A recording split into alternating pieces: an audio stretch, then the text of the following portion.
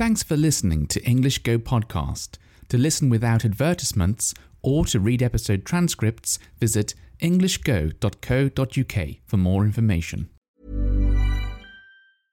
Quality sleep is essential. That's why the Sleep Number Smart Bed is designed for your ever-evolving sleep needs. Need a bed that's firmer or softer on either side? Helps you sleep at a comfortable temperature? Sleep Number Smart Beds let you individualize your comfort, so you sleep better together. J.D. Power ranks Sleep Number number 1 in customer satisfaction with mattresses purchased in-store. And now save 40% on the Sleep Number Limited Edition Smart Bed for a limited time. For J.D. Power 2023 award information, visit jdpower.com/awards. Only at Sleep Number stores or sleepnumber.com. Mom deserves the best, and there's no better place to shop for Mother's Day than Whole Foods Market. They're your destination for unbeatable savings, from premium gifts to show-stopping flowers and irresistible desserts. Start by saving 33% with Prime on all body care and candles. Then get a 15-stem bunch of tulips for just $9.99 each with Prime. Round out Mom's menu with festive rosé, irresistible berry chantilly cake, and more special treats. Come celebrate Mother's Day at Whole Foods Market. Burrow is a furniture company known for timeless design and thoughtful construction, and free shipping, and that extends to their outdoor collection. Their outdoor furniture is built to withstand the elements, featuring rust-proof stainless steel hardware, weather-ready teak, and quick-dry foam cushions. For Memorial Day, get 15% off your Burrow purchase at burrow.com/acast, and up to 25% off outdoor. That's up to 25% off outdoor furniture at burrow.com/acast. I'm James, and you're listening to Ergogo Easy English Podcast. This podcast is for people who are studying English, but maybe find television or films a little difficult to understand. If you can't understand every word or grammar point in these episodes, then please don't worry. If you practice listening to English every day, you will naturally become able to understand what I'm saying. Let's begin. A bit of a weird title for today's episode. Do you need to speak? So let's clarify that. Let's explain that a bit more. I actually mean, do you need to speak to learn a language? But of course, that title's a bit long, so I shortened it. I think this is quite an interesting topic, an interesting thing, because the most popular way of learning a language, the way that you will be taught in a school these days, or college or university or wherever, language school, I don't know, is part of that learning process would involve speaking. Maybe quite a large part, actually. Even in beginner classes, it's not uncommon to learn a few basic phrases and then practice those phrases.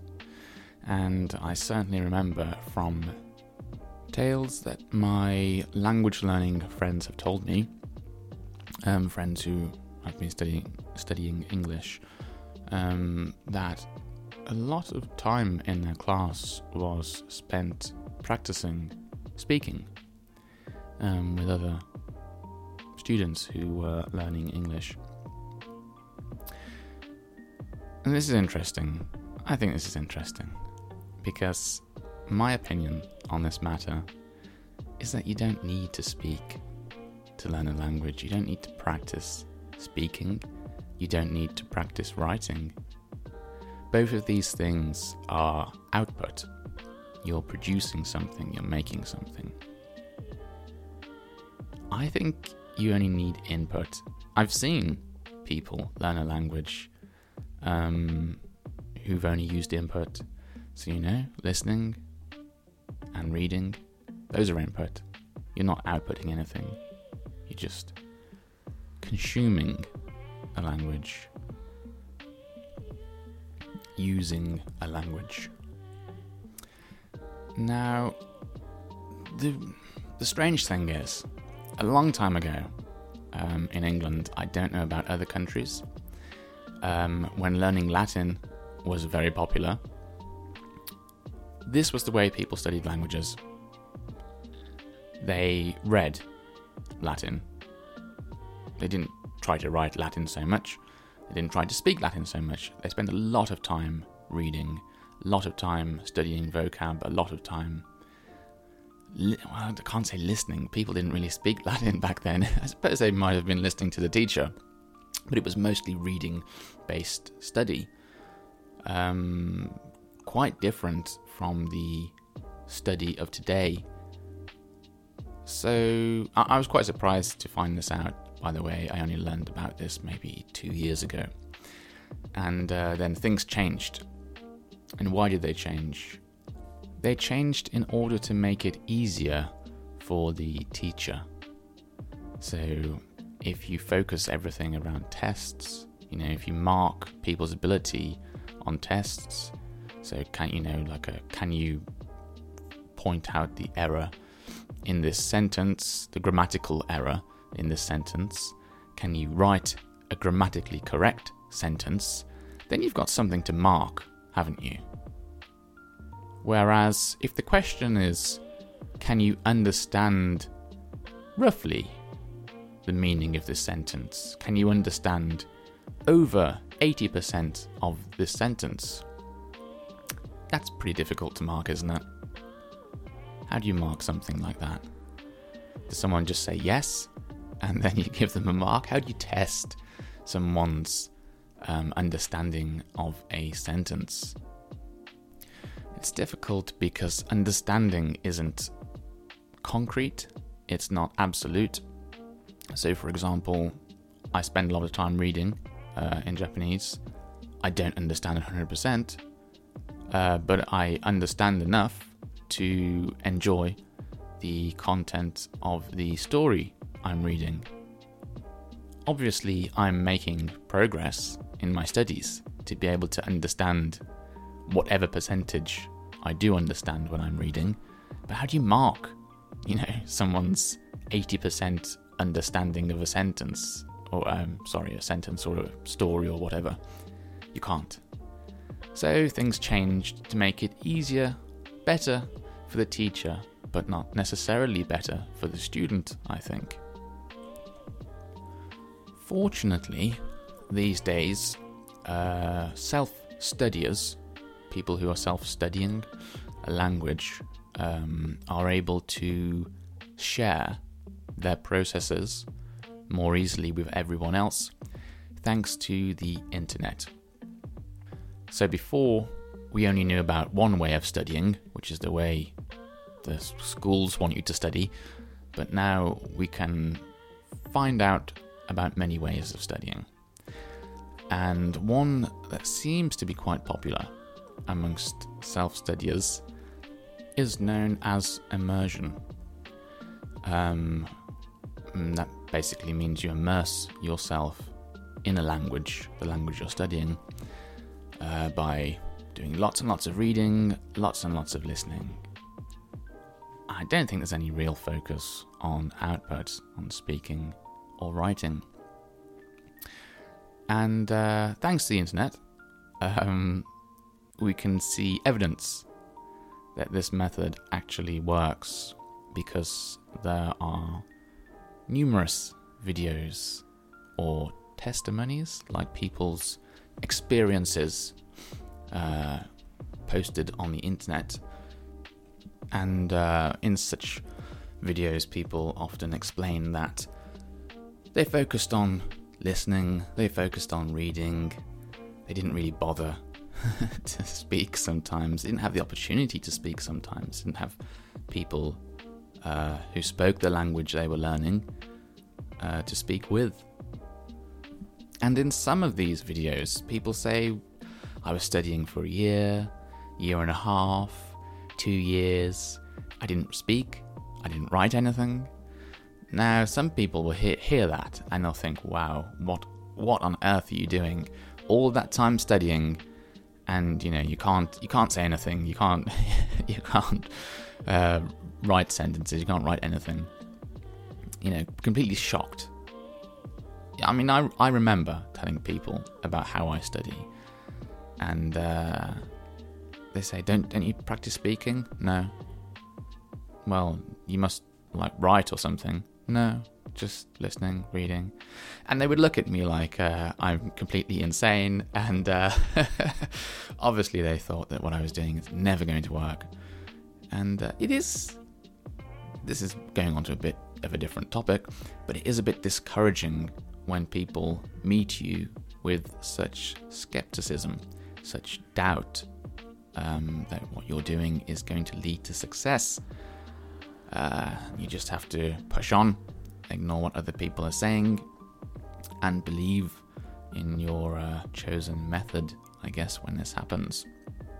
Anyway, those examples aside, where people have studied in this way, let's take perhaps the best example we can give, and it is the best because we've all done it before.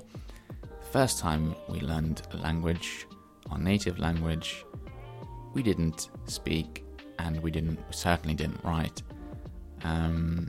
We listened, maybe for 2 years, don't know, maybe between 1 or 2 years, sometimes 3 years, I guess. Maybe if a child is very late at speaking.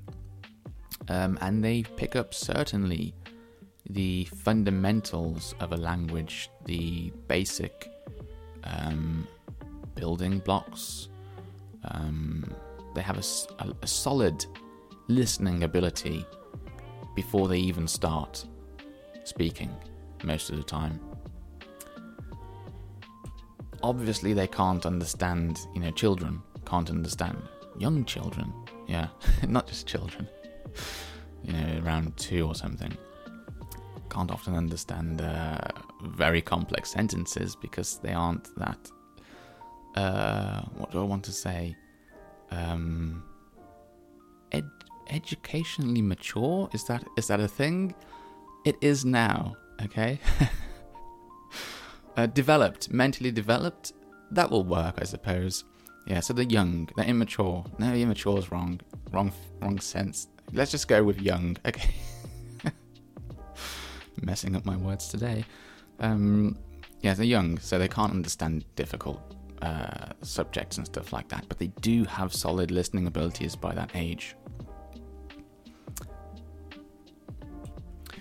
And when you think about that, the way we all learn a language, the need to speak to learn, the need to write to learn, sounds a bit weird, sounds a bit questionable.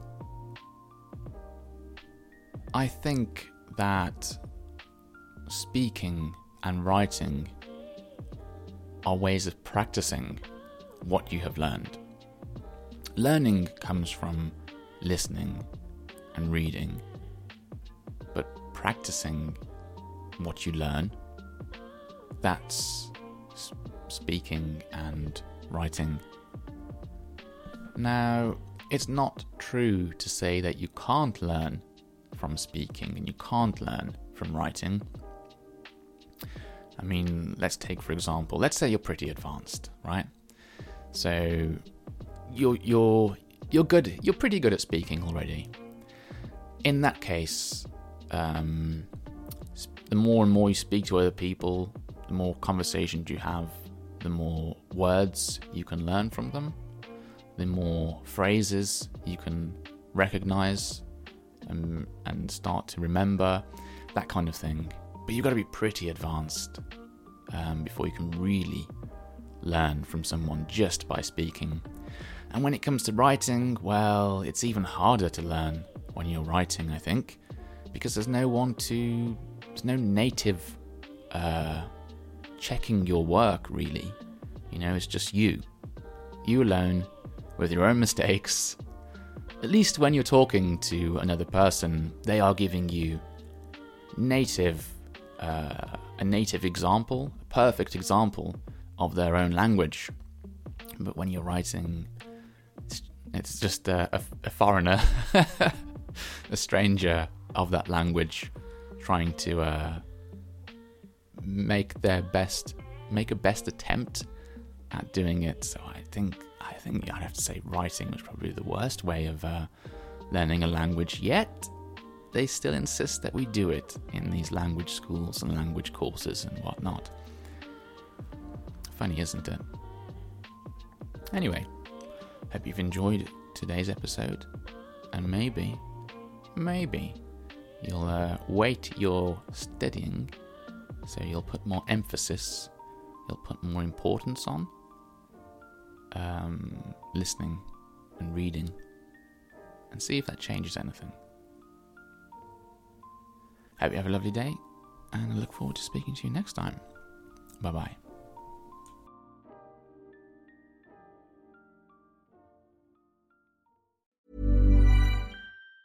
Planning for your next trip? Elevate your travel style with Quince. Quince has all the jet-setting essentials you'll want for your next getaway, like European linen, premium luggage options, buttery soft Italian leather bags, and so much more. And it's all priced at 50 to 80% less than similar brands. Plus, Quince only works with factories that use safe and ethical manufacturing practices. Pack your bags with high-quality essentials you'll be wearing for vacations to come with Quince. Go to quince.com/trip for free shipping and 365-day returns. Mom deserves the best, and there's no better place to shop for Mother's Day than Whole Foods Market. They're your destination for unbeatable savings, from premium gifts to show-stopping flowers and irresistible desserts. Start by saving 33% with Prime on all body care and candles. Then get a 15-stem bunch of tulips for just $9.99 each with Prime. Round out Mom's menu with festive rosé, irresistible berry chantilly cake, and more special treats. Come celebrate Mother's Day at Whole Foods Market.